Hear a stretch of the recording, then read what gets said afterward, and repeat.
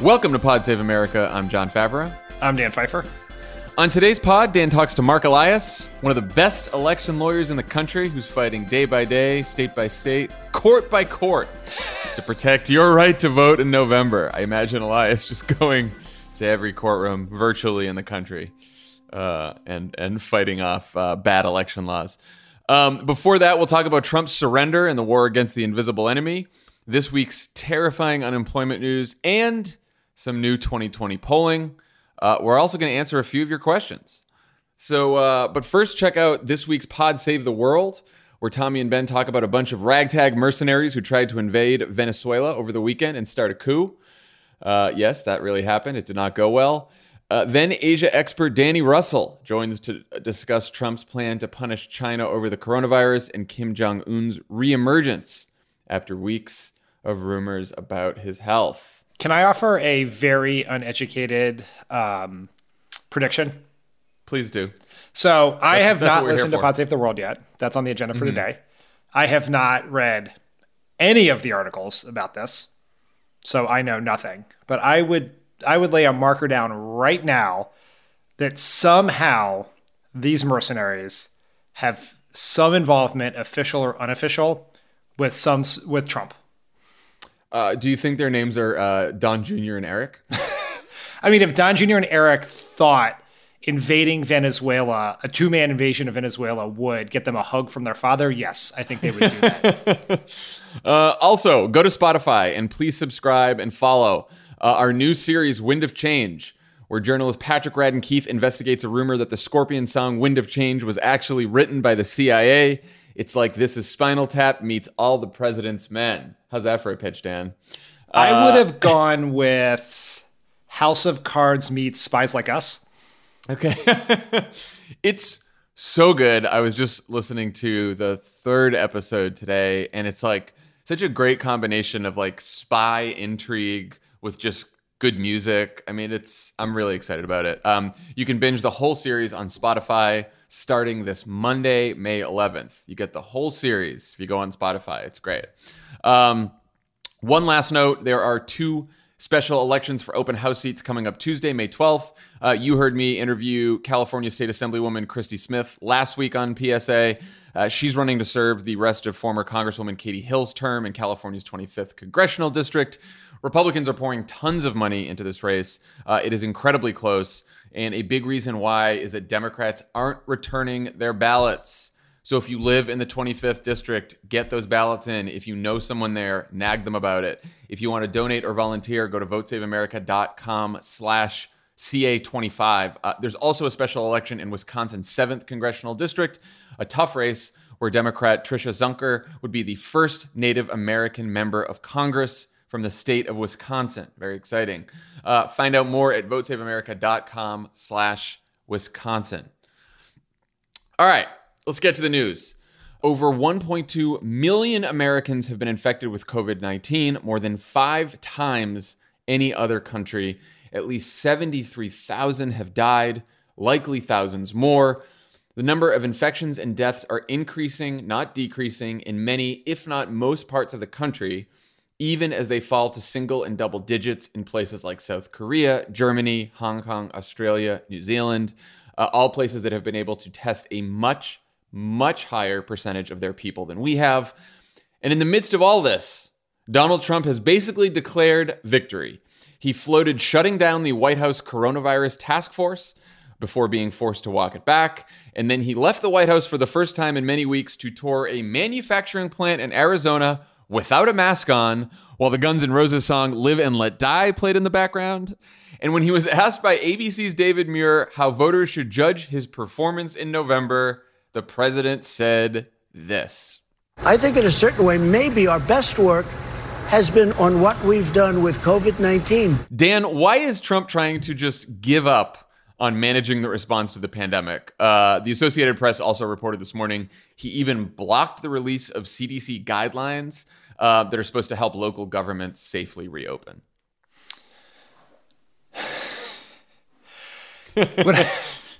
Try to get in Donald Trump's head. I mean, when I hear you read all of that out loud, it's even worse than I read it in the outline and as I've interpreted through the news. It's really bad. And I think know, and it would be funny if it wasn't so fucking tragic, but it is the most absurd parts of the Trump presidency overlaid on a national tragedy of epic proportions. That's where we're at. That long pause there for my deep, perhaps characteristic sigh was to choose between laughing and crying. Yeah. Because that is ultimately where we are. But if we're to try to figure out why Trump is acting the way he is, because on paper, if for a normal human, even a normal human up for re-election, you would think the best way to get reelected would be to deal with the problem. But Trump will not do that because dealing with the problem is hard. And given a choice between solving a problem and demagoguing a problem, Trump will always default towards demagoguing it because it fits better with his natural skill set than marshaling the country in the world to take on a very complex problem. That is not something that he is naturally good at, and so he's avoided it. And there is a debate about whether that can work politically, but this is what happens when you elect a president who has no interest in the job of president outside of appearing in rallies. I think it's also that his only skill, if you want to even say that he has this skill, is trying to sell people on something, right? He would the guy never actually built anything in his life. He didn't really build his businesses. He was like a marketer. He slapped his name on shit. And all he's thinking about now is, how do I sell the country on the idea that the coronavirus has been fixed, that the public health crisis has been solved, and that now I'm working on solving the economy. Doesn't matter if the virus is not stopped, if it continues to spread in real life. It doesn't matter if people are still out of work and unemployment's in double digits by November in real life. If Donald Trump tells us everything is fine, and Fox News tells us everything is fine, and the rest of his propaganda machine and the Republican Party tell us everything that is fine, that's all enough. And that's going to be enough to get him reelected, because he knows that at least his base is sort of trapped in an information bubble where all they're going to hear is that everything's fine, that COVID's gone away, that the economy's coming back. So at least if he can capture the people who are already in that information bubble, that'll get him to, 42, 43, 44%, and then he can just bullshit his way through the rest. It seems like that's where he's going, right? Yeah, I mean, I think that's exactly right. And I think you're slapping his name on things example is how we should think about this, which is much like he slapped his name on buildings, mediocre steaks, shitty wines, a fraudulent university, and sold it as high luxury or the epitome of success. He's slapping a giant gold label on America that says normal. And the question will be, Can people distinguish between that and reality? And this is a real test because, you're exactly right. He has this propaganda machine, this ability to keep his supporters in this bubble, but there is reality bumping up against this, right?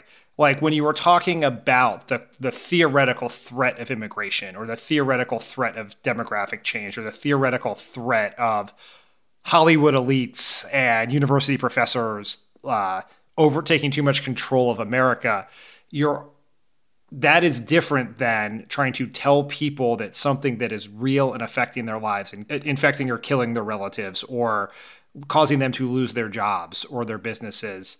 It's easier to tell someone that something might happen than to tell someone that something is happening isn't happening. And that's the sort of the position he's in. Yeah, it is it's a reality show presidency that was always designed for the show and not necessarily the reality. Yeah, that's right. and we remember when Barack Obama was president, a big part of that job is just eating shit constantly and making really hard decisions that could have short-term political costs that you make anyway because in the long term, the country's going to be better off and you want to do the right thing. And, a great example of that was in 2014 with the Ebola crisis when, Donald Trump and a bunch of others were telling Barack Obama, if you don't close the borders right now, there's going to be disaster. We're going to have an epidemic in this country. It's going to be horrible.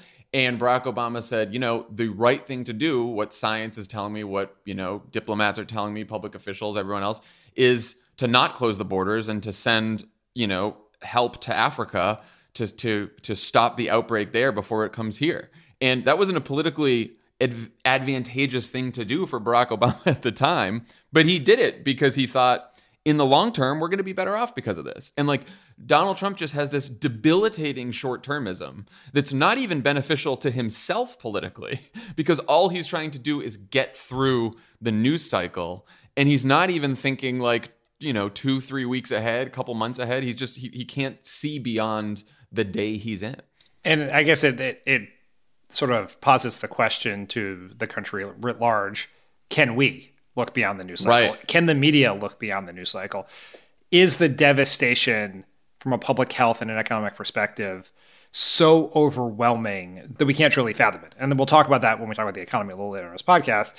But there is this desire for a return to normalcy that it's an open door he is pushing against. And for some people, that will seem insane because they are currently in a hot spot or they have lost their job. And for other people, it may make more sense. You picked the 2014 Ebola examples as what reminded you of this. I actually was thinking about 2010 and the sort of quasi-famous story of when we were trying to pass the Affordable Care Act and we were in the middle of the political and legislative morass of doing it. And we were in a meeting and Obama was lamenting how difficult this was and why it was harder than it should be. And David Axelrod said to Obama, "Hard things are hard," which Obama, we all sort of looked at Axelrod and Obama laughed very hard at him. And then we all laughed because no shit, hard things are hard. But it sounds obvious, but there's a point, which is challenging things are going to be difficult. They're going to take hard work. And that sort of became a saying of Obama's because it kind of described what the presidency was. It's a lot of hard things that are hard. And as a joke, when Axelrod left, as you know, he gave Obama a little plaque for his desk that said hard things are hard. And the way I think the way Trump, the plaque that should go on Trump's desk would be hard things are for other people. Right. And that's been the story of his life, right? He doesn't do the hard things. He takes the shortcut. And when you're a reality TV star or a fake businessman or whatever his previous jobs have been, that's fine. When you're president, that has life or death consequences. His approach here is going to kill a lot of people. It's going to mean more people will lose their jobs. That is just a simple fact. And we shouldn't elide that just because it's difficult to say the president is willing to kill people for a political argument. I think what's infuriating about it is Donald Trump is trying to make this a forced choice between keeping people safe and opening the economy up, right? And getting the economy moving. And he keeps saying, we can't have the country closed like this. And if we open up, there could be some death and some people could be affected badly, is what he said, which means dying. And he's trying to make it this forced, I would argue, false choice. The media, once again, seems to be playing along. I've even seen Democrats do it too. What drives me nuts is he could just ramp up testing and contact tracing like other countries so people can actually feel safe going back to work. We are the wealthiest country in the world, the most powerful country on earth. We can do what South Korea and Germany and Hong Kong and Taiwan and Australia and New Zealand, we can do what these countries have done and thus make it safe for people to leave their homes and go back to work and stop the spread of the virus and restart the economy. We can have both. Why doesn't he want to do that? I mean, the choice is not stay closed or open up. It's open up with a plan or open up without a plan. And Trump doesn't have a plan. And that is a place where, I mean, yes, the media has bought it, some, not all, but that's sort of how the discussion is framed because that's how Trump is framing it. There has been limited pushback from Democrats about that framing. And the way you push back on that framing is to lay out what a plan should look like, right? What are the 5 criteria we need to open up, right? And lay those out and demand that Trump has those. So at least you make it clear that you make it harder for Trump to engage in the straw man argument about that he does with some great success that, scientists and Democrats want you to stay in your house for years. And I want to open up the economy so you can get back to work. Like, that's not the choice, and we shouldn't let that be the choice. Yeah, and he it's in his interest to polarize this and to demagogue this. And it partly it feels so weird because, since this has been going on, like, I try to watch Gavin Newsom's briefings to see what's going on in California. I try to watch Eric Garcetti's briefings because it's LA. I try to watch Barbara Ferrer, the county health commissioner in LA. And they sort of prove every day that it's not a choice between opening up and staying home. They're sitting there like this Friday, there's a bunch of businesses in Los Angeles that can now do like curbside pickup. They're opening up trails, they're opening up some parks. They said, okay, in a couple of weeks, we're going to have more guidance for how to open up an office. And, they're talking about how everyone still has to be careful. And now masks are required at LAX and on buses. And they're taking it's a plan. Like you said, it's like they're laying out a plan that like, we're still going to have to be careful, but we're going to open up slowly. And by the way, if we open up and we see the cases start skyrocketing again, we're going to start closing more things. And this is how we're ramping up testing. And this is how we're going to hire a bunch of contact tracers. And like, this is happening in states all over the country. I was listening to our friend Alex Wagner's podcast on Crooked Media, 6 Feet Apart, this morning. And she interviewed Steve Bullock, who is the governor of Montana in a state that Trump won by 20 points. He's got like plenty of people who voted for Trump in the state, and he's wildly popular, even though he closed down the state earlier than most red states, closed down schools earlier than most, did a stay-at-home order earlier than most, because he is effectively communicating to people exactly what's going to happen every single day and sort of asking for their patience. And it's working, and people are listening. It doesn't have to be polarized like Donald Trump is polarizing this.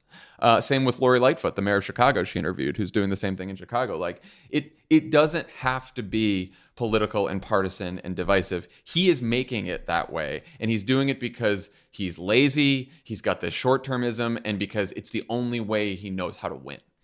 Yeah, it's like, why does a duck quack, right? That's what they do. And we've sort of always known this, and this is one of the things that scared us when we were in the White House about a massive financial crisis, the crashing of the global economy, a pandemic, a 9/11 style terrorist attack is the country too polarized to deal with the problem? Is Congress too polarized? Is the media too polarized? Is the American people too polarized? And it is one of America's great weaknesses that we are a very politically polarized country with governing structures that demand compromise. That is our Achilles heel as a country.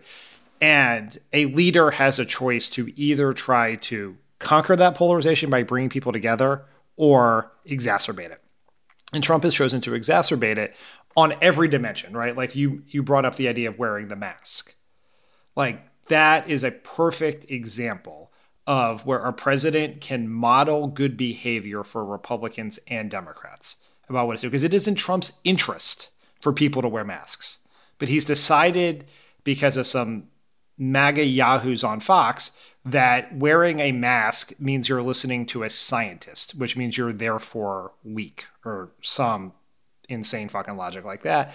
And if you make wearing a mask that prevents you from getting and giving a potentially fatal virus to people a partisan issue, you are making this situation much harder to solve. And it is the exact opposite of what other presidents have done, right? Yeah. For every horrible, terrible thing that should be said about George W. Bush's presidency, he had a choice right after 9/11. And he went to that mosque to try to send a message to people about that we were at war with Al-Qaeda and not Muslims.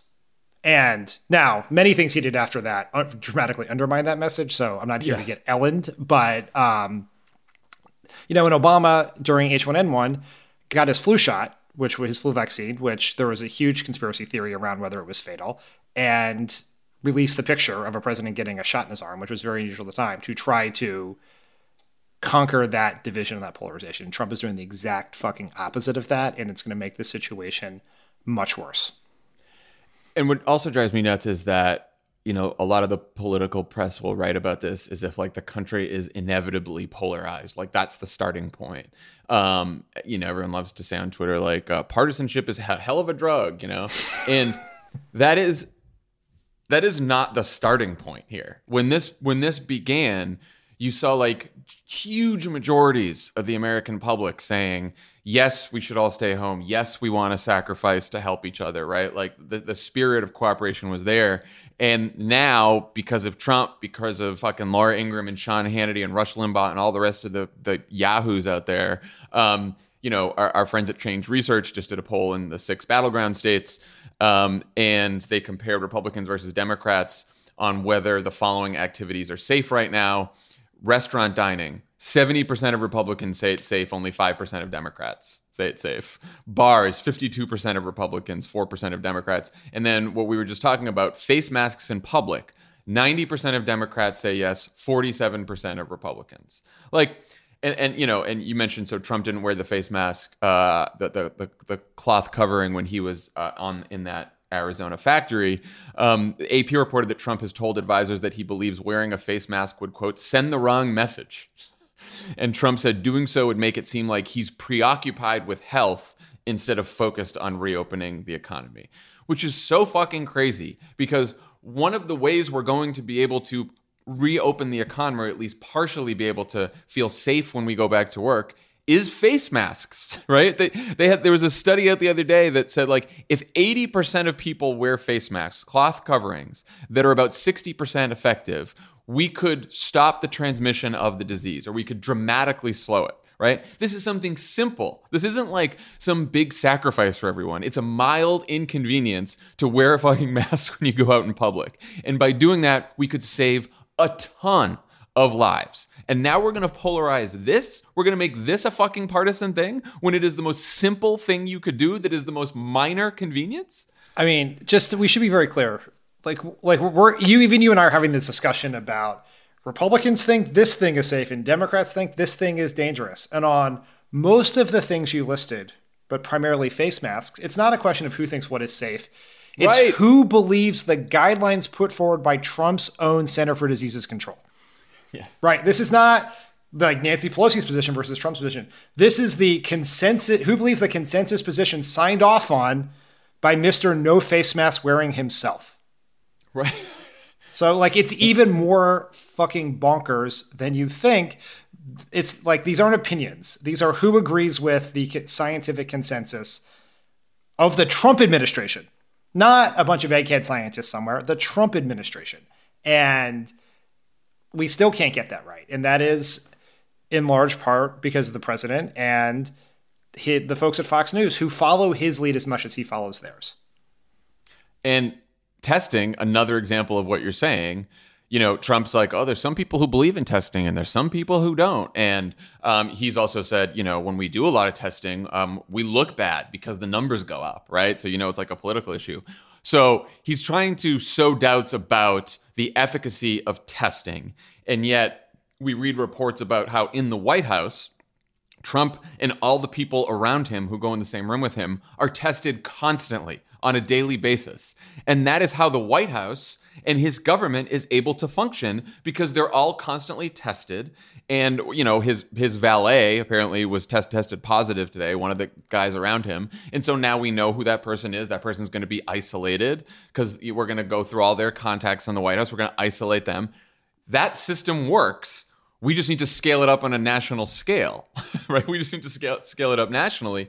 And just Trump refuses to do it again because it's hard, because it might entail some political risk, because it requires just a little bit more work than fucking tweeting and yelling about shit. I mean, Trump's position is testing for us, disease for you.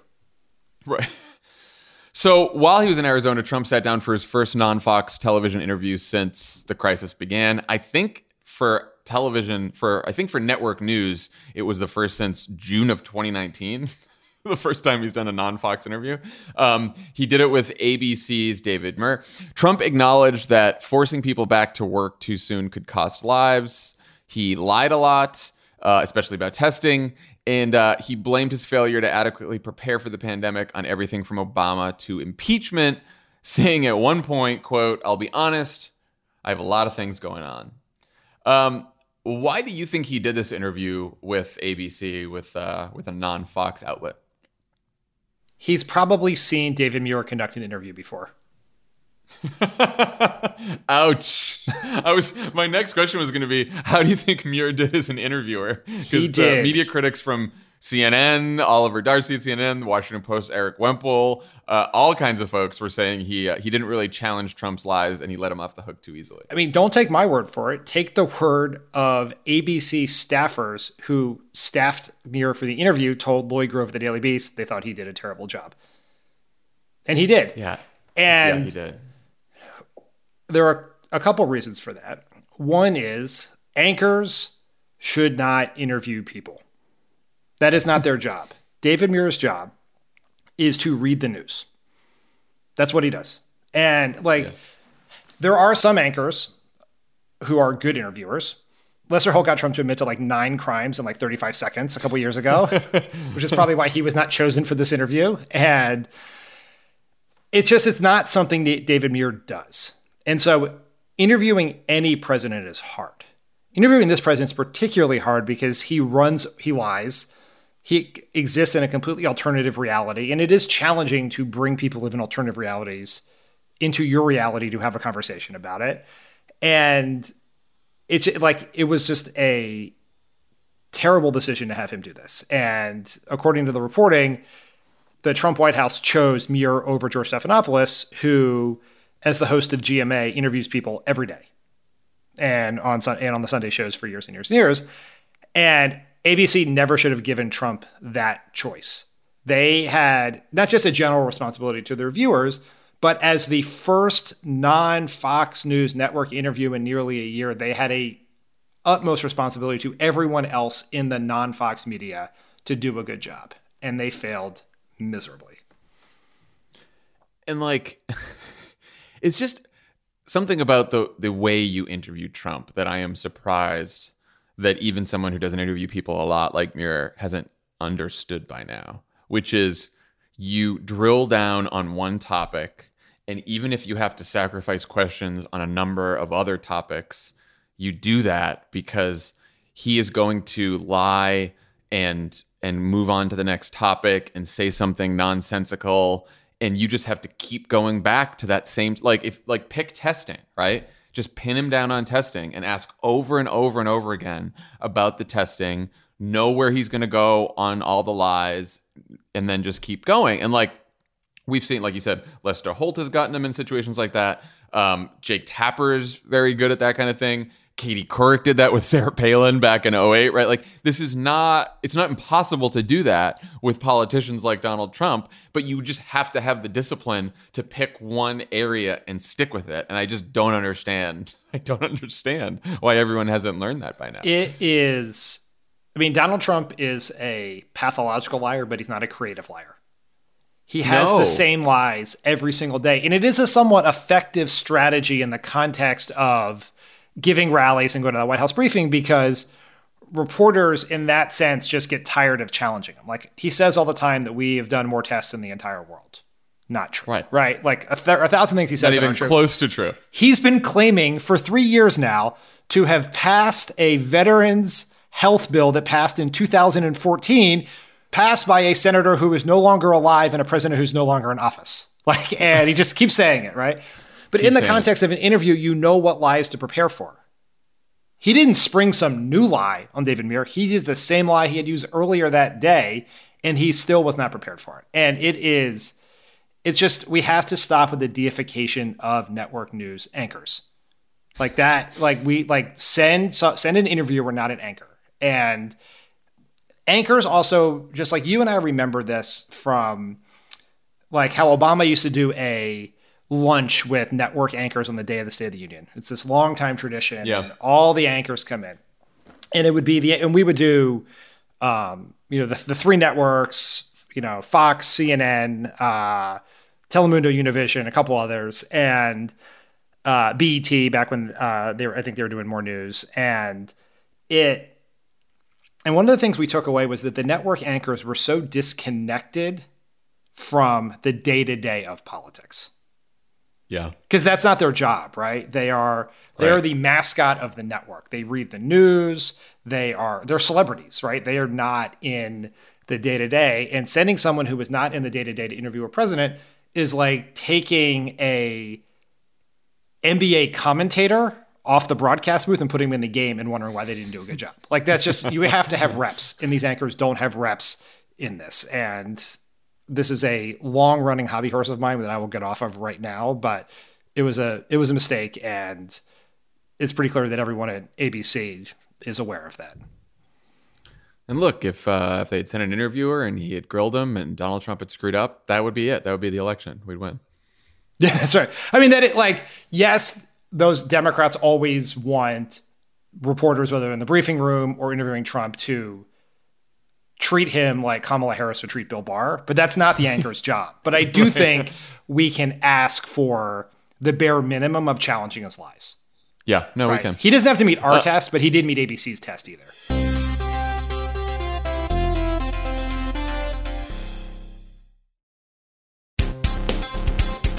All right, let's talk about the economy that Trump thinks he's sacrificing people to save.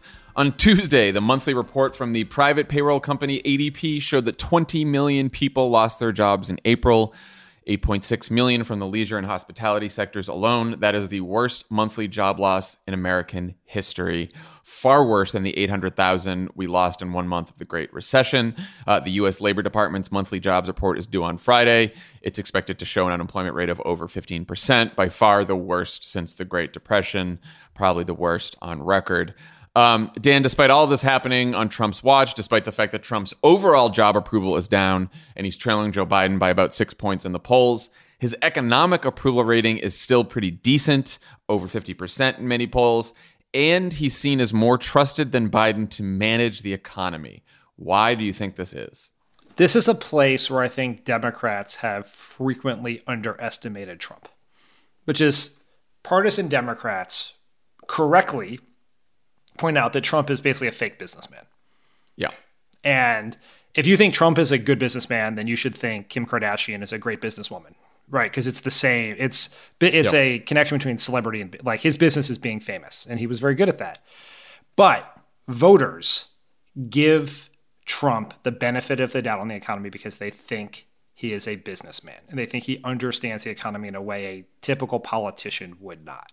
So that's one. And two, he has had enduring strength here throughout this presidency, right? Where regardless of where you fall on the spectrum of how you think about Trump's economic performance, like on the right end, which is the left, as I'm doing this visually, but no one will care about as they listen. But, on the far right end, voters believe that Trump fixed this terribly broken Obama economy, which was technically stronger than the economy was pre-COVID, but that's neither here nor there.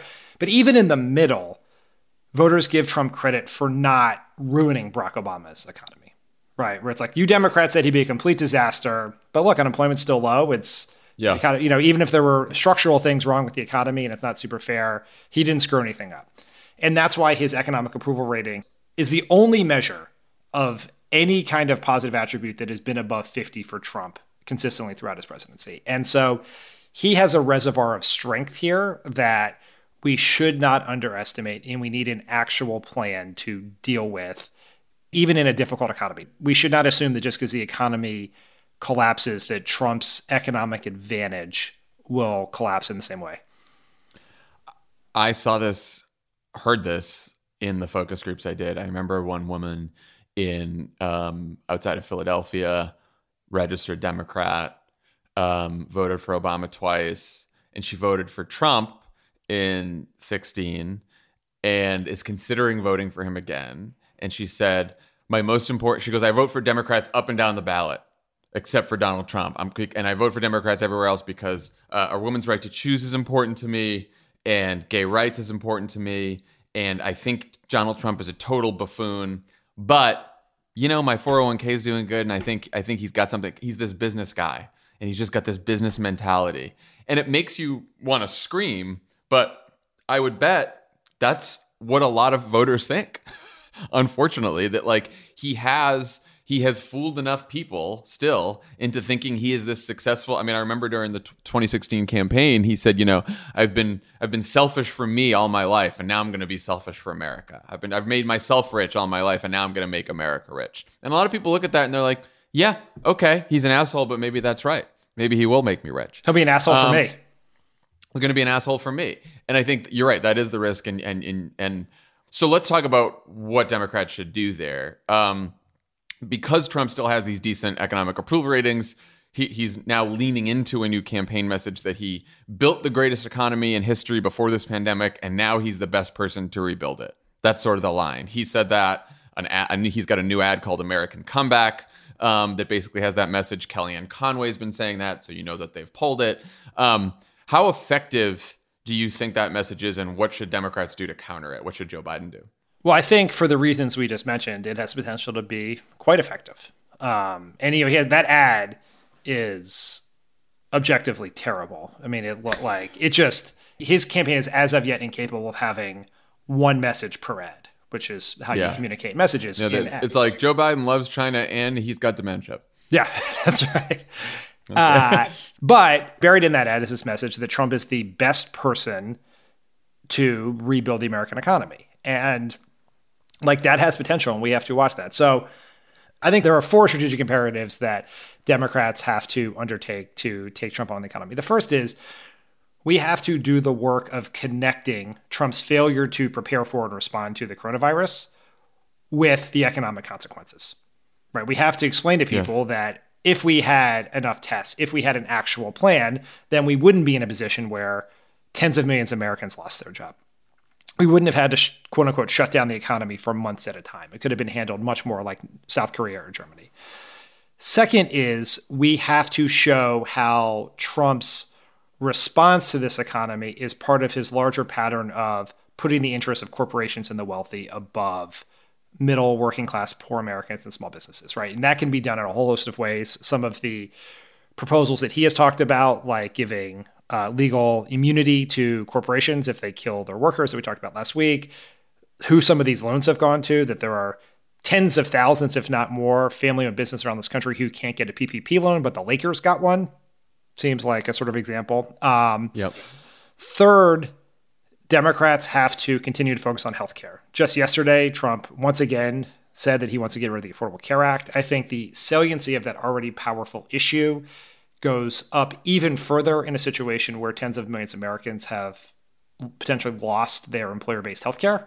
And the idea that Trump is trying to eliminate the Affordable Care Act and kick Americans off their health insurance in the middle of a pandemic seems to me like it might be a good argument. And then the last point is we need an alternative. Right? We need to show, and this is where Biden has to lead the way. What would Biden be doing right now to deal with this economy that Trump is not doing? What would his policies be? Right? How would he help middle and working class people? And so those are sort of the 4 things that I think about when I think about how Democrats should handle this. I read it in the New York Times that the Biden folks are really pushing his management of the Recovery Act and the Obama administration as a selling point for Joe Biden. And I think that's wise, because I do think we had a great recession in 2009. Barack Obama put Joe Biden in charge of managing the recovery. He did a great job of that. But I think that it's not sufficient to make this an argument about who do you trust to just manage the recovery. It's what kind of recovery do you want? What kind of economy do you want? Do you want an economy that favors the people who are already doing the best before this crisis hit? Do you want an economy that is for rich investors and big corporations and the people that donate to Donald Trump and the Republicans and the people that have been whispering in their ear the whole time? Or do you want an economy that is that recognizes the sacrifice and the struggles of American workers and small business owners? And that is the difference in this election. And again, that's sort of Democrats' message all the time, right? But now they're pushing on an open door because for all the reasons you gave, there's just so many examples, and we've seen this in polls too, when you give people new information, it helps make the case. Well, there's plenty of new information here, from Donald Trump saying on camera yesterday he wants to terminate the Affordable Care Act, the fact that they want to cut or they don't want to re-up state and local aid, the Republicans, or even extend unemployment insurance. Lindsey Graham the other day said that he would extend unemployment insurance over our dead bodies. This is like for people who are out of work through no fault of their own, sitting at home because they have been asked to stay home by the federal government to protect everyone's health, and you're not going to extend unemployment insurance to them. Why? What is the purpose of that? Can you imagine how unpopular that is? Right. And then like the liability protection. Someone finally did a poll on the liability protection. Almost 70% of voters oppose giving corporations liability protection to force their employees to come back to work in unsafe conditions, including a majority of Trump voters oppose that.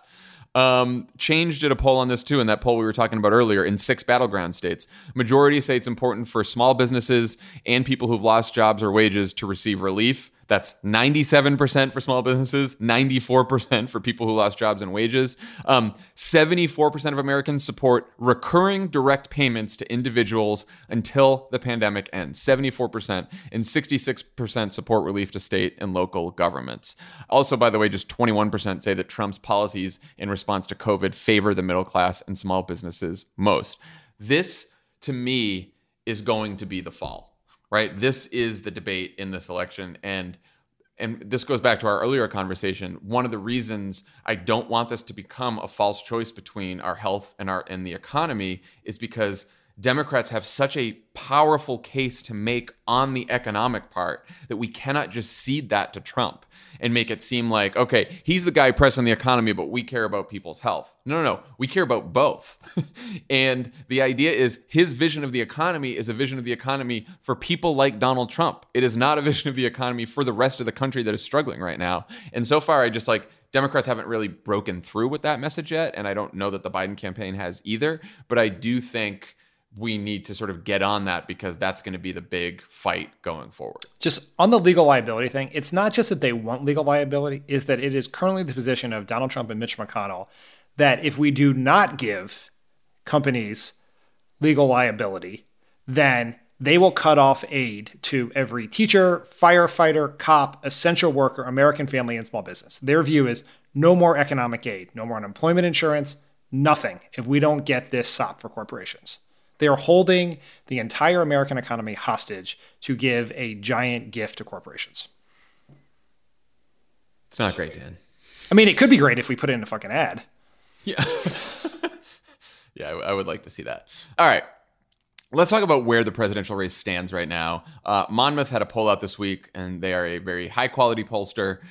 They found Joe Biden ahead of Donald Trump by 50 to 41%, a 9-point margin that's even bigger than Biden's 4-point margin in their April poll. The Real Clear Politics average right now has Biden up by a little over 5 nationally, a little over 2.5 in Wisconsin, 5.5 in Michigan, 6.5 in Pennsylvania, and a little over 3 in Florida. So obviously a bit closer in the battleground states. And of course, we know this is an election to get to 270 that happens in the battleground states. We will say this 50,000 times between now and November. So obviously, Dan, polls are not great for predicting. We don't use them for that here, but they are a good snapshot of where the candidates stand right now. How strong is Joe Biden's position? And looking at some of these numbers, what would worry you if you were in his campaign? So I think the change of the last 8 weeks or whatever it's been since coronavirus is that Trump went from a slight favorite to be reelected to a slight underdog. Like you look at these polls, the election were held today, they are very suggestive of the fact that Biden would win a narrow race. Mm-hmm.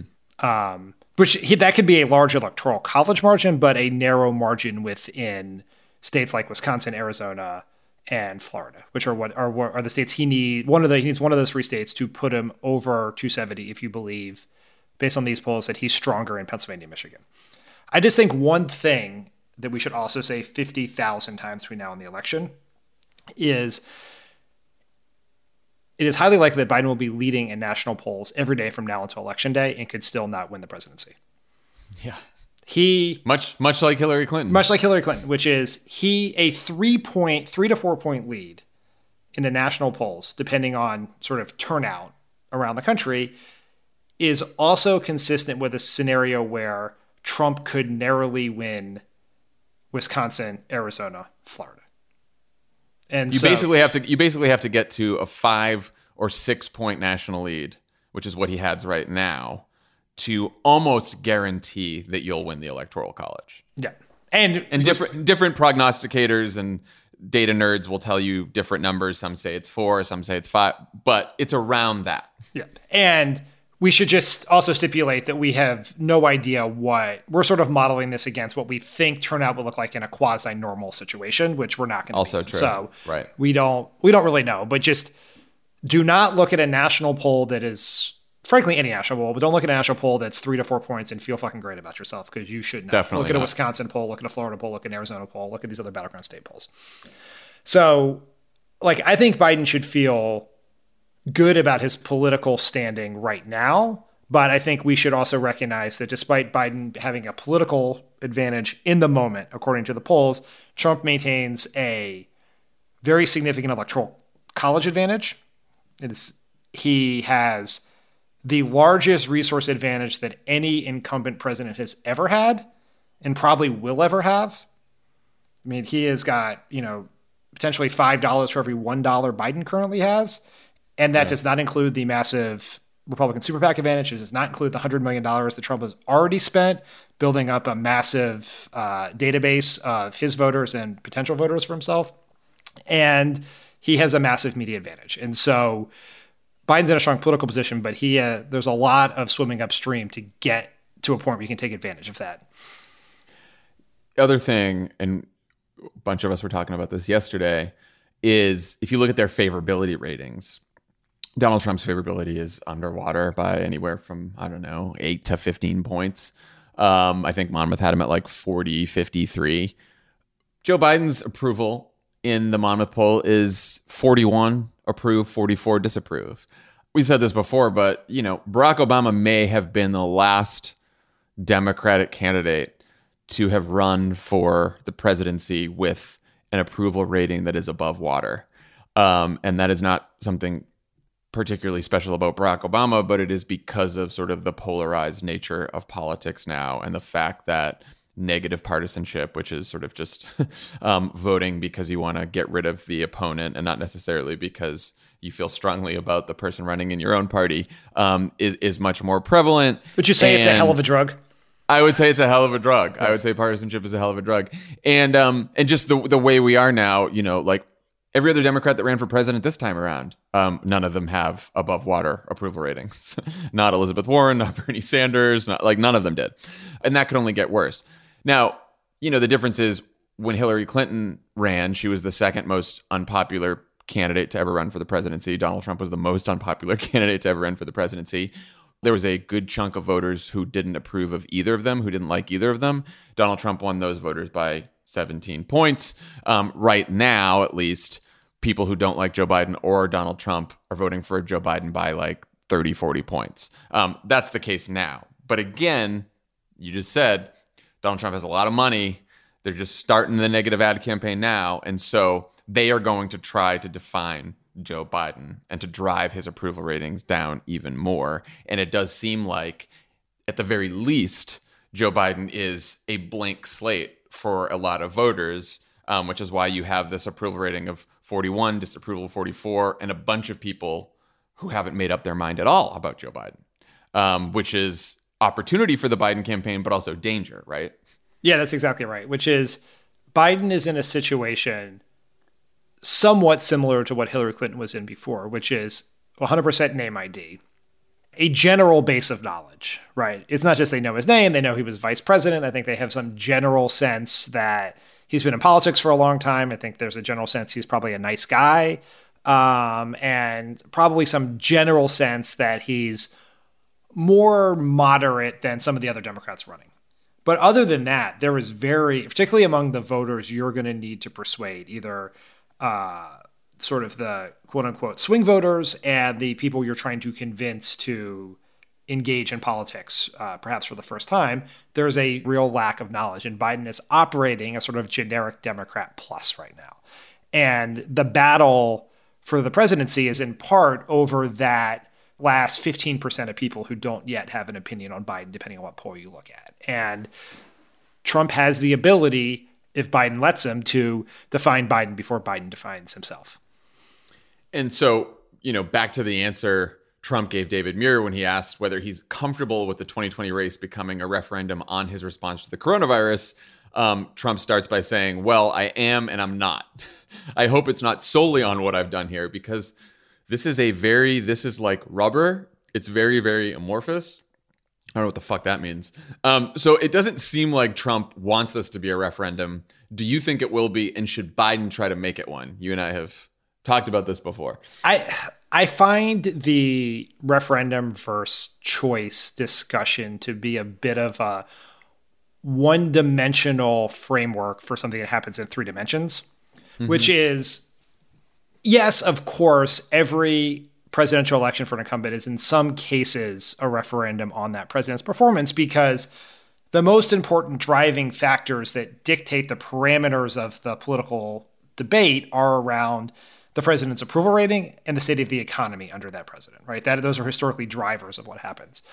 But ultimately, unlike for House, Senate, and even governor, presidential elections are always a choice, right? Someone still has to sit at their kitchen table with their mail ballot or go into a booth and decide between 2 people. And Biden does not get to decide it's a referendum. Like, that's not his choice. Right. The incumbent decides. Right. And the incumbent always makes it a choice. Mitt Romney thought this was going to be a referendum against Obama. Every speech, ad, tweet, awkward statement was about Obama. He spent all his time trying to convince people that Barack Obama was a bad president. He spent no time trying to convince people that Mitt Romney would be a good president. So when our campaign decided to explain to the American people what kind of president Mitt Romney would be, we got to have that conversation before Mitt Romney did. So I think if the Biden campaign, I don't have any reason to believe they're going to do this, and I have actually reason to believe they're not going to do it, but you see this a lot from political strategists on Twitter and cable, which is make this a referendum, make it all about Trump. And I think that is a mistake against any incumbent. I think it's particularly a mistake against Trump, because the negative information about Trump is often baked into the cake already because it's so evident every day. And he dominates the media so much that you have to work extra hard to communicate about yourself. And so I think Biden has to lean into making it a choice to protect himself against Trump doing that, if that makes sense. I think that makes a lot of sense, because I think that sort of it sort of illuminates the reality of this debate, which is that, like, yes, if the election becomes a referendum on Donald Trump, and it may be that just because of the circumstances that we're living through, then that will be good for Joe Biden and bad for Donald Trump. Right. But if you're Joe Biden and you have a finite amount of resources and a finite amount of time, how do you want to spend it? Do you want to talk constantly about how bad Donald Trump is, which is something that most people are living through every day? Or do you want to say, by the way, I'm the acceptable alternative? And talk about your economic plan, your vision. Here's the contrast, knowing that Donald Trump is going to be dumping millions and millions and millions of dollars of ads on you every single day. And that the most important thing to do is to make yourself a credible challenger, so that if it is a referendum on Trump and a bunch of people have decided, okay, I want to fire Donald Trump, but I'm not sure if I want to hire Joe Biden, you can say, yes, no, I am an acceptable alternative. Yeah, I've seen a bunch of polling done for various Democratic organizations and campaigns over the last few weeks, and there are a couple of points that are pretty clear. One is that voters are willing to fire Trump, but it is also true that they do not know, as of yet, know enough about Biden to be sure that he is the right alternative. And so They just don't know enough. And so that is a blank that Biden's going to have to paint in. The second point that I think is really important for all of us to remember, which is huge swaths of voters, particularly the ones who are going to decide this election, this universe of voters we call up for grabs voters in sort of Obama campaign parlance, believe that 2 terms is the default for a president. And there is a higher burden for firing. Yeah. And that higher burden is not just about their performance. It's also about the person you want to put in the seat when you fire that president. And that we just have to remember that, because that is how you have to try to put yourself into the mind of the voters who are going to decide this election. And they do not think Trump is as dumb as we do. They do not think he's a fake businessman. They think he has at least a right to make a case for himself for a second term. And if you try to run against the MSNBC, Twitter, Pod Save America version of Trump, which I think is the accurate version of Trump, you're running against a different Trump than the voters see. And that is another mistake Mitt Romney made. He ran against the Fox News caricature of Obama, not the actual Obama that swing voters saw, which was someone who they trusted, they thought was honest, and they thought was doing his best in a difficult situation. Yeah, a lot of these voters are disappointed with Trump, but they are not disgusted with Trump. Yep. And that might not be emotionally satisfying to all of us, but it is the reality. And winning a vote from someone who is disappointed with Trump counts the same as winning a vote from someone who is disgusted with Trump. So just go for it. Yeah. Okay. It counts the same, but it requires a different argument. It does. Or a different exactly tone. Right. Okay. So before we get to your interview with Mark Elias, we do have some listener questions that came to us. So we'll just go through a few of them. Julie McKellar asks, where to donate with limited resources to get the biggest bang for donation buck? To one of the in-play Senate campaigns to flip it. Biden, super PAC. I'm bombarded every day with multiple requests. I give, but I can't give every day to every ask. Thanks. I mean, I don't know what you think. I would say either, like Brian Schatz always says, adopt a Senate race. And, he said this to Lovett on Pod Save America. I thought was really smart. He said, don't just give to sort of the most popular Senate candidate, or at least the Senate candidate who's running against the Republican you hate the most, because we have a lot of chances now and a lot of paths to flip the Senate. And we want to make sure that we, as Barack Obama would say, spread the wealth around to all the. That's a deep cut, Dan. To all the different potential Senate races. One way you can do that, by the way, is to go to our Get Mitch or Die Trying fund that you can find on votesaveamerica.com. And if you donate, it will automatically split your donation to all to the most competitive Senate races. So you can do it that way. And I also think that Joe Biden's campaign, we've been talking about nonstop, is behind Donald Trump in the money chase.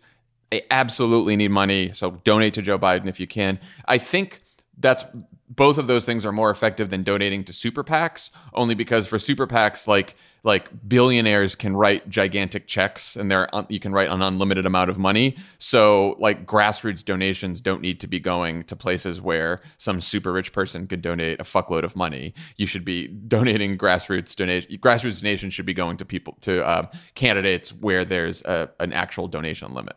I agree with all of that. And I'm for everything you just said and donating to all those groups. I think also I would look at, if you want sort of a hipster choice of what to give to, look at some of the groups that are focused on like far down ballot races. Jessica Post, who's the head of the Democratic Legislative Campaign Committee, had a tweet the other day that we will retweet, if I remember to do that, that goes through all the chambers that Democrats have a chance to flip in 2020. Oh, yeah. And so either giving to the DLCC or to some of the individual campaigns in those states, or to run for something, which helps recruit and train candidates for down ballot races. Like, that is a place where your $50 is going to go exponentially farther, or your $5, your $10, whatever it is you feel like you can give is going to go farther in a race with a smaller budget than in one with a giant budget. So that's another thing to think about, but all is good, right? It's not, there's not one better than the other. It's sort of where you want to have your impact. Joel Dodge asks, how much should Massachusetts having a Republican governor caution against Biden picking Elizabeth Warren? What is the current procedure for filling her Senate seat? I like Warren, but the semi-recent history of Senate special elections in Massachusetts makes me nervous. What do you think, Dan? This is a fixable problem. What's that? Well, the Democrats in the Massachusetts legislature, if I understand it correctly, have a veto-proof majority, so they could pass a bill that says that the governor is required to appoint someone who is of the same party of the departing senator. This is something that the folks in North Carolina did to both make it harder for the Democratic Governor Roy Cooper to have political power, and also allow Richard Burr to engage in a large amount of insider trading and without fear of losing a seat to a Democrat. So, yeah, I mean, and I didn't realize that too. That I should have, because it's Massachusetts and I'm from there and I've seen the legislature. But yeah, they have a supermajority, so they can change the law there. At some point, the vacancy. So they could compel Charlie Baker, the governor of Massachusetts, to appoint a Democrat to fill her seat. At some point, there would still have to be a special election. The other thing that Elizabeth Warren could do is she could she could give her letter of resignation in advance after Biden selects her in July, or she could even wait till November and then basically say, I will resign on X date in the future. And push and make sure that the special election is, early in January, so that you can hopefully get a Democrat to fill her seat, or she could push it past the first 3 months. There's different ways that she can actually control her destiny there and when the special election is, and sort of coordinate it with whatever hopefully President Biden's governing agenda is, and how many Senate votes he needs for that agenda in the first 100 days. So. And it's like, obviously there is a very challenging history of filling special election Senate seats in Massachusetts, which we know quite well from Scott Brown winning Ted Kennedy's seat and derailing the Affordable Care Act briefly, which did lead to Elizabeth Warren becoming a senator. So that's also good, I guess. That's true. Yeah. In the long run, great. But we should also not be overly sanguine about the selection of a Democratic senator in a swing state with a Democratic governor, right? Like if Biden were to pick Tammy Baldwin or Amy Klobuchar, yes, the Democratic governors could appoint a Democrat to serve for whatever the law is there, but you're still putting yourself in a challenging situation to win a Senate seat in a swing state in what is always a very tough election for the party in power, the first midterm. Doesn't mean you shouldn't do it, but... No, but you're right. I mean, like an Amy Klobuchar pick means that there's a special election in Minnesota, a tougher state than Massachusetts, in 2021 or 2022. Yeah. Which is I think we have to look at the laws, but I think in most, I don't know about those specifics, in often cases it means the person fills out until the next election, so that you would have someone until 2022. So you have them on the ballot in that first midterm, which is historically challenging. Right. Especially, President Joe Biden in 2022, when we still have double-digit unemployment, having to a midterm there is going to be challenging. It never ends, people. Steve Lindley asks, which congressional Republican losing in November would bring you the most joy? Do you have an answer? I do. What's yours? Susan Collins. Susan Collins is a good answer. I'm going with like who's actually. I mean, there's plenty of Republicans I hate more than Susan Collins, but I'm talking about like likelihood to actually lose.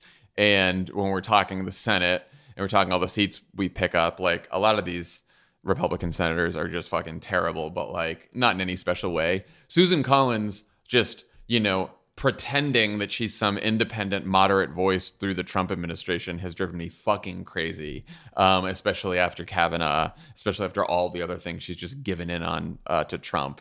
And then she gets so angry when anyone suggests that she may be just covering for Donald Trump or impeachment, right? She gets so angry that people think that she's just a Trump apologist when that is what her record shows. So yeah, I'd be super psyched for Susan Collins to lose. I mean, that's a good answer, but that's not the right answer. Okay, what is it? The right answer is Mitch McConnell. Oh, that's right. Yeah, obviously Susan Collins losing is much more likely than Mitch McConnell, but like Mitch McConnell losing would be fucking amazing. Do you think there's a real chance for Amy McGrath to beat Mitch McConnell? I think it is a very, very hard race. I think she is a good candidate to run that race, but this was not which Republican do you think it's going to lose, it's which Republican do you want to lose, right? Okay, all right. Well, the other one in that case too is Jamie Harrison. That was my second choice. Yeah, and Jamie Harrison is running a fantastic campaign, and I think they just moved that seat from like safe Republican to likely Republican or whatever. And So, it's a real tough one, just like Kentucky. But, it would be fun to watch Lindsey Graham lose, too. The demographics in South Carolina are moving faster than people think. That's good news. I like that. All right. Jeffrey Watcher asks, I haven't heard much on the podcast about the Postal Service. As a postal worker, I'm concerned that while a few Democrats have commented in favor of funding the U.S. Postal Service, it doesn't seem to be a priority or item of high interest in negotiations with GOP. What can I do to bring this issue to the forefront? Read John's t-shirt, which says call Congress, for those of you who aren't watching this on YouTube. The good news is I saw a report this week somewhere that the Democratic leadership, Nancy Pelosi, has committed to including $25 billion for the post office in whatever the next stimulus bill is. So that is good news. I saw a bunch of senators wrote a letter to Mnuchin, because basically what's happening right now is Treasury is saying, all right, we'll give the post office a $10 billion loan, but only under these conditions. And one of those conditions is Donald Trump thinks they should be charging Amazon and other shippers more to use their service instead of like having the taxpayers bail them out, which is an absurd thing to say, because the post office is competing with the prices that FedEx and UPS are also charging places like Amazon. So the post office raising their shipping prices is not going to help the post office. It's going to lose them business to FedEx and UPS, and they're just going to end up being more fucked. Yeah. So like, it's an absurd. It's Trump not understanding how the fucking post office works. I mean, I'm shocked to find out he doesn't fully understand that. And he also just today appointed some Republican hack donor to be Postmaster General. Which is a longer conversation. I think Democrats will do the right thing here. I also think if you live in a district with a Republican, put pressure on them to not have mail stop running. Like, that seems like your basic fucking job as a public servant is ensure the mail still arrives. Right, because and guess who really needs the mail to arrive, especially because places like, FedEx and UPS don't reach them. Rural areas where there are Republican voters, senior citizens who are stuck home right now who need their medications delivered, people who need their fucking ballots delivered in November. Yeah, the post office is pretty fucking important. It's also incredibly popular. Another thing that across party lines, everyone loves the post office, north of 70% of Americans. So yeah, call Congress. And it looks like the Democrats are going to put this in the bill, but it's got to survive negotiations. So keep on your representatives. Kelsey Breen asks, have you ever heard Obama say fuck? Yes. Not a ton. He doesn't like throw it around like we do on the podcast. I mean, you weren't there in 2014. That was a tough year. Oh yeah, that's right. I left before things got really bad. Yeah. Jake Van Kersen asks, Dan, Last Dance is making me want to get into the NBA when it resumes. Which team should I follow? Context, I've lived in Chicago since 2004 and was born and raised in Michigan. This is a great question, and I love this question. I would say it is somewhat similar to someone saying, hey, Dan, I've been watching Top Chef. I want to get into food. What do you think? And so to me, it's a question of what kind of experience do you want? I would just point out to you, Mr. Questioner, that probably the two franchises that may be in the worst current position in terms of future prospects and talent and cap and everything else are the Chicago Bulls and the Detroit Pistons. So maybe you don't want to go with the hometown there. And so it's like, what do you want? Do you want long-time excellence? Do you want scrappy underdog? Do you want exciting? Do you want defense? Do you want the tortured experience of being a Philadelphia 76ers fan? So I would say, based on geography and the fact that you like The Last Dance, I would suggest, one, Sixers have the best fans, and you're welcome to be a Sixers fan with me. I don't know I can good conscience recommend that as a easy first step into basketball fandom, but based on the geography of someone who lives in Chicago, who they do not want to be a Chicago Bulls fan, I would recommend picking up the Bucks of Milwaukee. They have the best player in the NBA. They have Giannis Antetokounmpo is both reigning MVP, will win MVP this year if we ever finish the season, and is just like an amazing story, an amazing guy. So he would be very fun to root for, probably for the same reasons why you've enjoyed watching The Last Dance. So that's my recommendation. Great answer. Last question. Mary Chris Arcuri asks, John, what are your thoughts on Francesca and Harry? Are you as shocked as I am that they're still together? Who are those people? Well, Dan, Francesca and Harry are the hero and heroine from the Netflix reality show Too Hot to Handle. Oh, so did we just spoil Too Hot to Handle for millions of listeners? I wouldn't use the word spoil necessarily because I'm not sure it's a show that can be spoiled.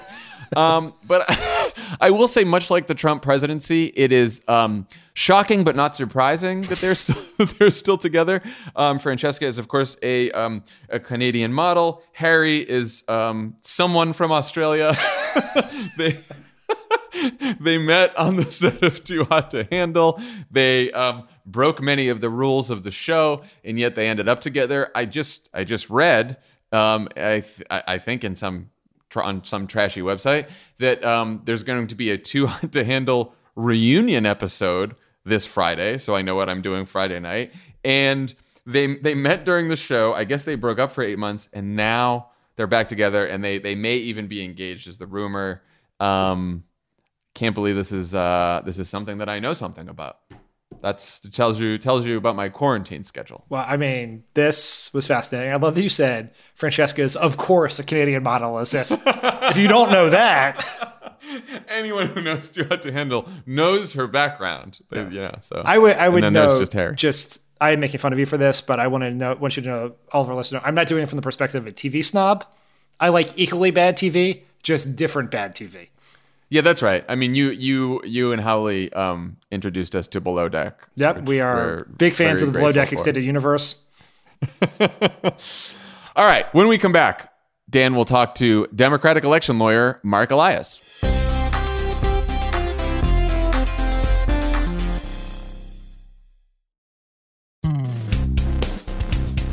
So we asked all you guys to send us videos about why it's so important for you to be able to vote safely in November, as we try to make sure that the next economic relief bill includes protections for safe voting. So many of you sent videos. We really appreciate it.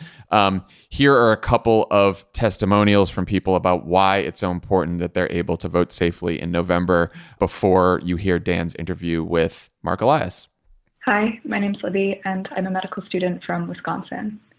To say that I'm disappointed in how the Wisconsin legislature and Supreme Court handled our election earlier this April would be an understatement, because really, I am furious. It's our constitutional right to vote, and we should never have to choose between that right and the health and wellness of ourselves or of our loved ones. But I'm not just angry on principle. This reckless disregard that our state showed for voter security is very personal because it directly affects my family. My mom has an autoimmune condition called myasthenia gravis, which means that her muscles tire quickly, including her respiratory muscles. If she were to contract COVID, she would be a high-risk case, and she would very likely need to be intubated. Knowing that, she and my dad and my brother still went to the polls earlier this month because they never received their absentee ballots. If she were to have to do that again, I honestly don't know if she would be so lucky to not get infected, and that really scares me. We need to have voter protections put in place, and we need to have them as soon as possible. Please. Hi there, my name is Caitlin Kahns. I live in Madison, Wisconsin, and I need safer voting options because I'm a poll worker and I have a suppressed immune system. So working the poll on April 7th was very it was very scary, and I couldn't see my family for 2 weeks afterwards because of self-isolation, and I would just like safer voting options so that we don't have to risk our lives to exercise our right to vote.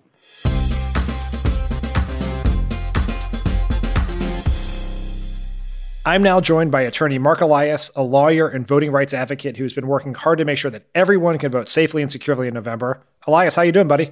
Good. How are you? You know, all things considered, doing pretty good for not having left my house in a few months. Yeah, I know. It feels longer, actually. Yeah, that's right.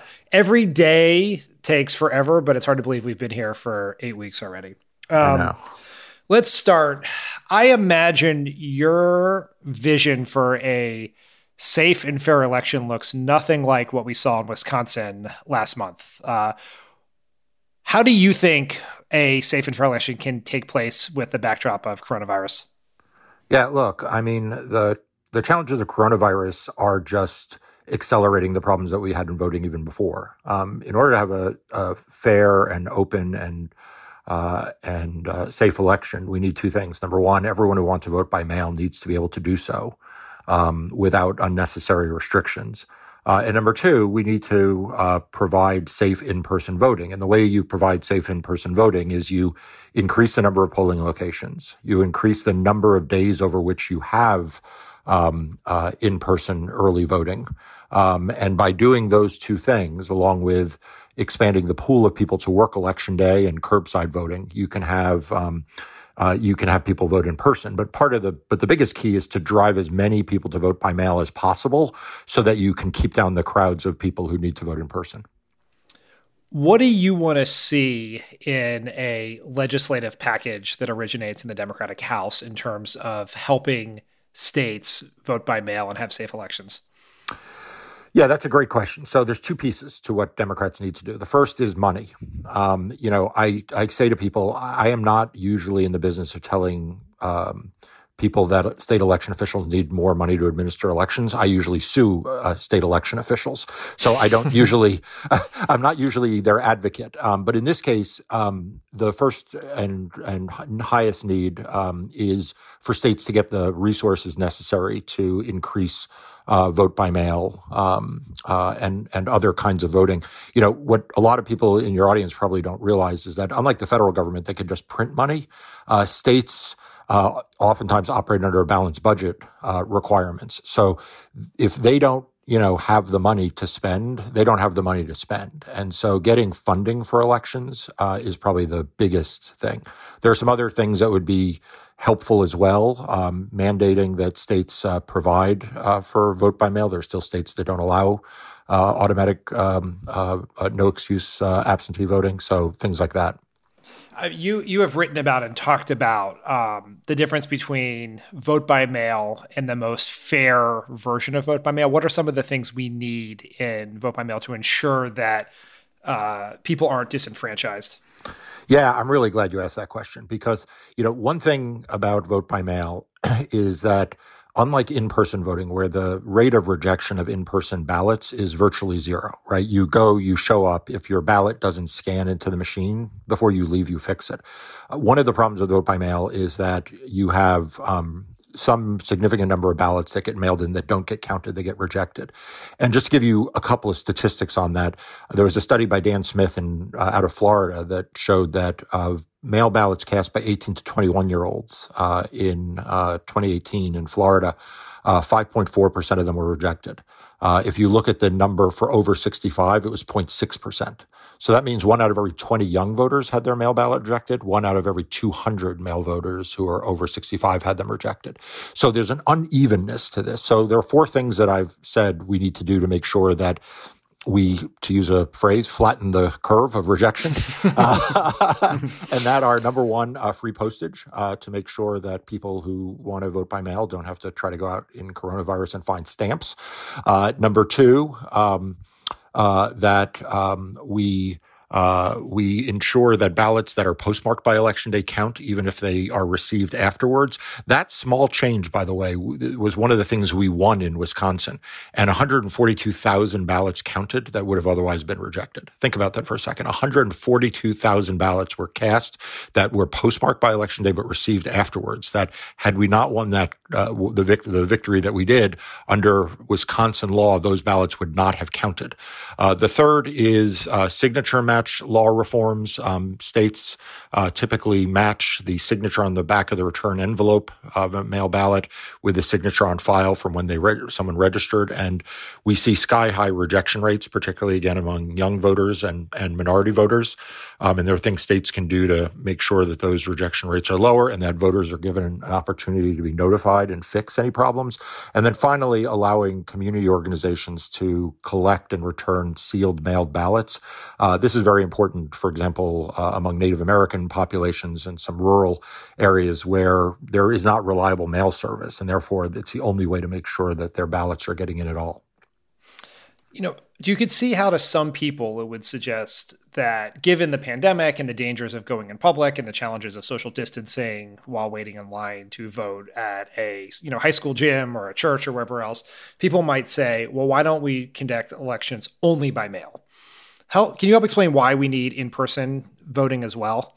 Yeah, so a couple of reasons. The first is that the states that have gone to all vote by mail, which is really Colorado, Washington, Oregon, they did so over a long time horizon. So, we could have a longer discussion about whether or not for 2022, 2024, 2026, states ought to be moving in that direction. But the fact is, getting that in place for 2020 would be challenging for most states. And when you do that, the problems are basically twofold. Number one, it requires the states to have really, really accurate lists of who all their registered voters are. And when you see that transition take place, unless it's done really thoughtfully, you tend to miss transient populations, particularly young voters, but other types of transient populations tend to get left out, number one. Number two, for many people, and this is true, there are demographic differences, particularly African Americans have a higher propensity to vote in person. And geographically, if you spent any time in Vermont or New Hampshire, you know that they very much engage in democracy as an in-person act. They still have town meetings where whole towns get together. So it's important that we have safe in-person voting options, because there are going to be people for whom voting by mail is simply either not an option because they don't have reliable mail service, or where they don't have confidence in the vote by mail system because of the rejection rates, and they just want to vote in person. We need to make that available for them. Given what you just said about some of the populations that prefer in-person voting, obviously there is a moral argument for why vote by mail should be an option in any time in a pandemic. But given the demographics of the average Republican voter and the demographics of people most affected by coronavirus and the demographics of people who use the mail, can you help me understand why Republicans like Mitch McConnell have such an opposition to vote by mail? So it's a great question. I think it is born more out of desperation than data. It's a little bit like a lot of things that the Republicans right now do. It's not based nearly as scientifically based on the data of vote by mail, because you're right, vote by mail, on its face, doesn't have a skew that is particularly Democratic.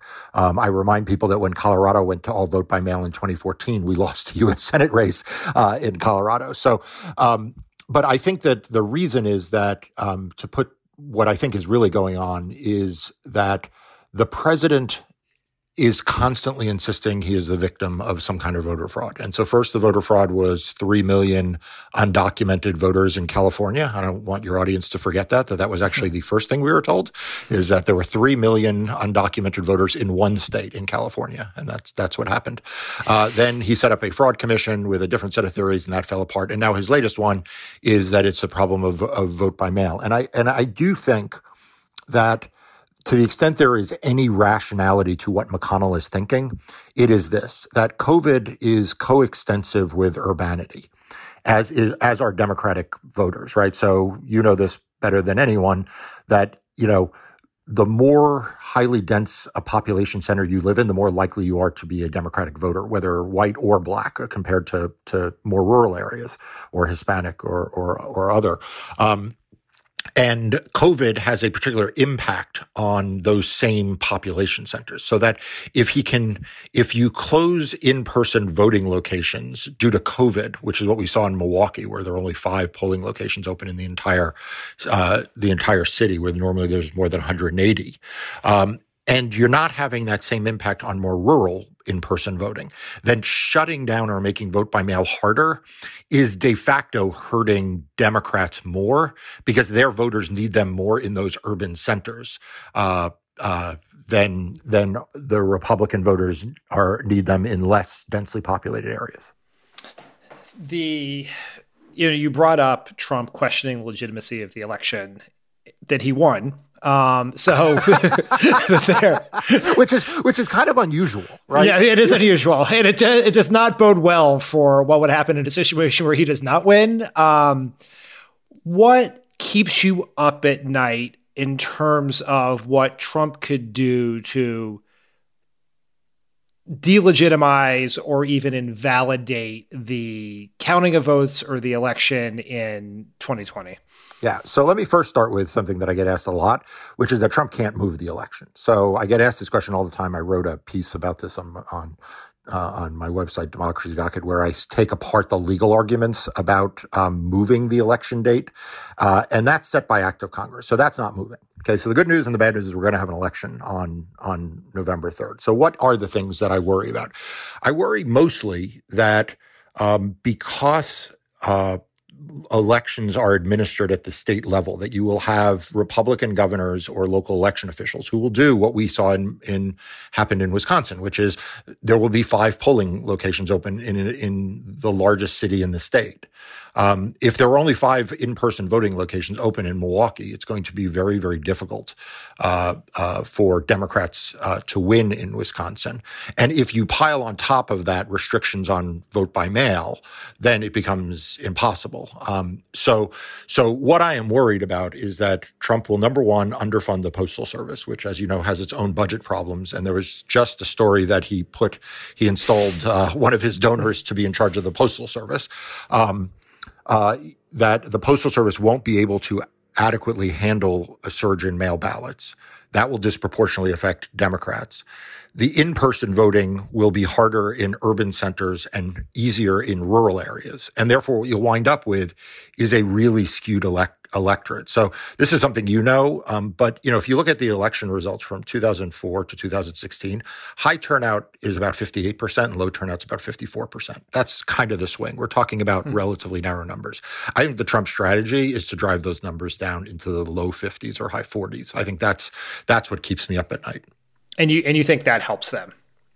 I think it does if it's uneven, right? Like it wouldn't be if those numbers were lower because of an excitement issue, then it would be different. But if it's that way because there are only because the lines in Milwaukee are 5.5 hour long and people are lined up in masks, then yeah, that worries me because you'll simply have longer lines and more barriers to voting in cities than you will in more rural areers. You have been in court all across the country over the last few months, but particularly in the last few weeks since COVID, fighting, just recently in Nevada to, ensure that voters get sent ballots and things like that. How have you found the courts receptive to arguments for expanded vote by mail and expanded access? So look, it's a mixed bag and it's early. We've had some important victories.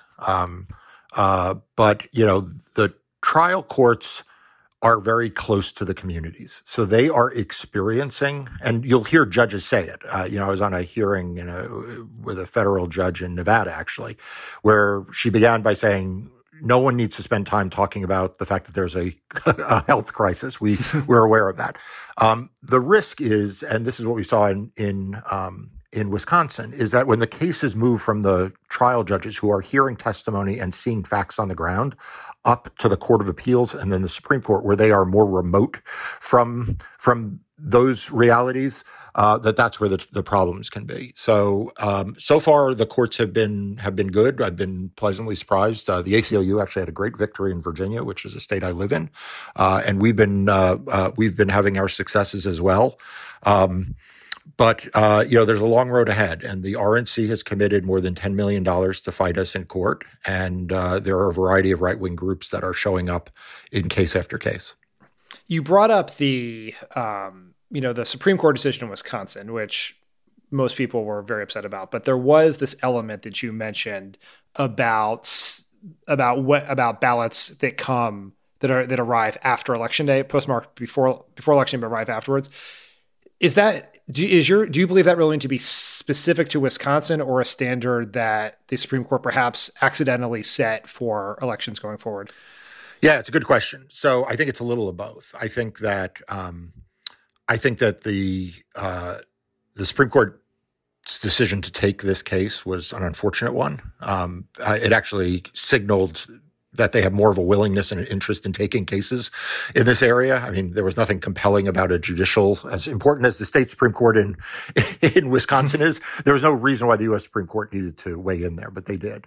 But I pointed out the night of that ruling that though the RNC was, boasting that it had won and everyone was portraying this as an unmitigated loss for our side, that there was, in fact, this significant silver lining for the future, which was that the Supreme Court ruled that for Wisconsin, ballots postmarked by Election Day would count, even if they came in afterwards, notwithstanding the fact that Wisconsin law said they had to be received on Election Day.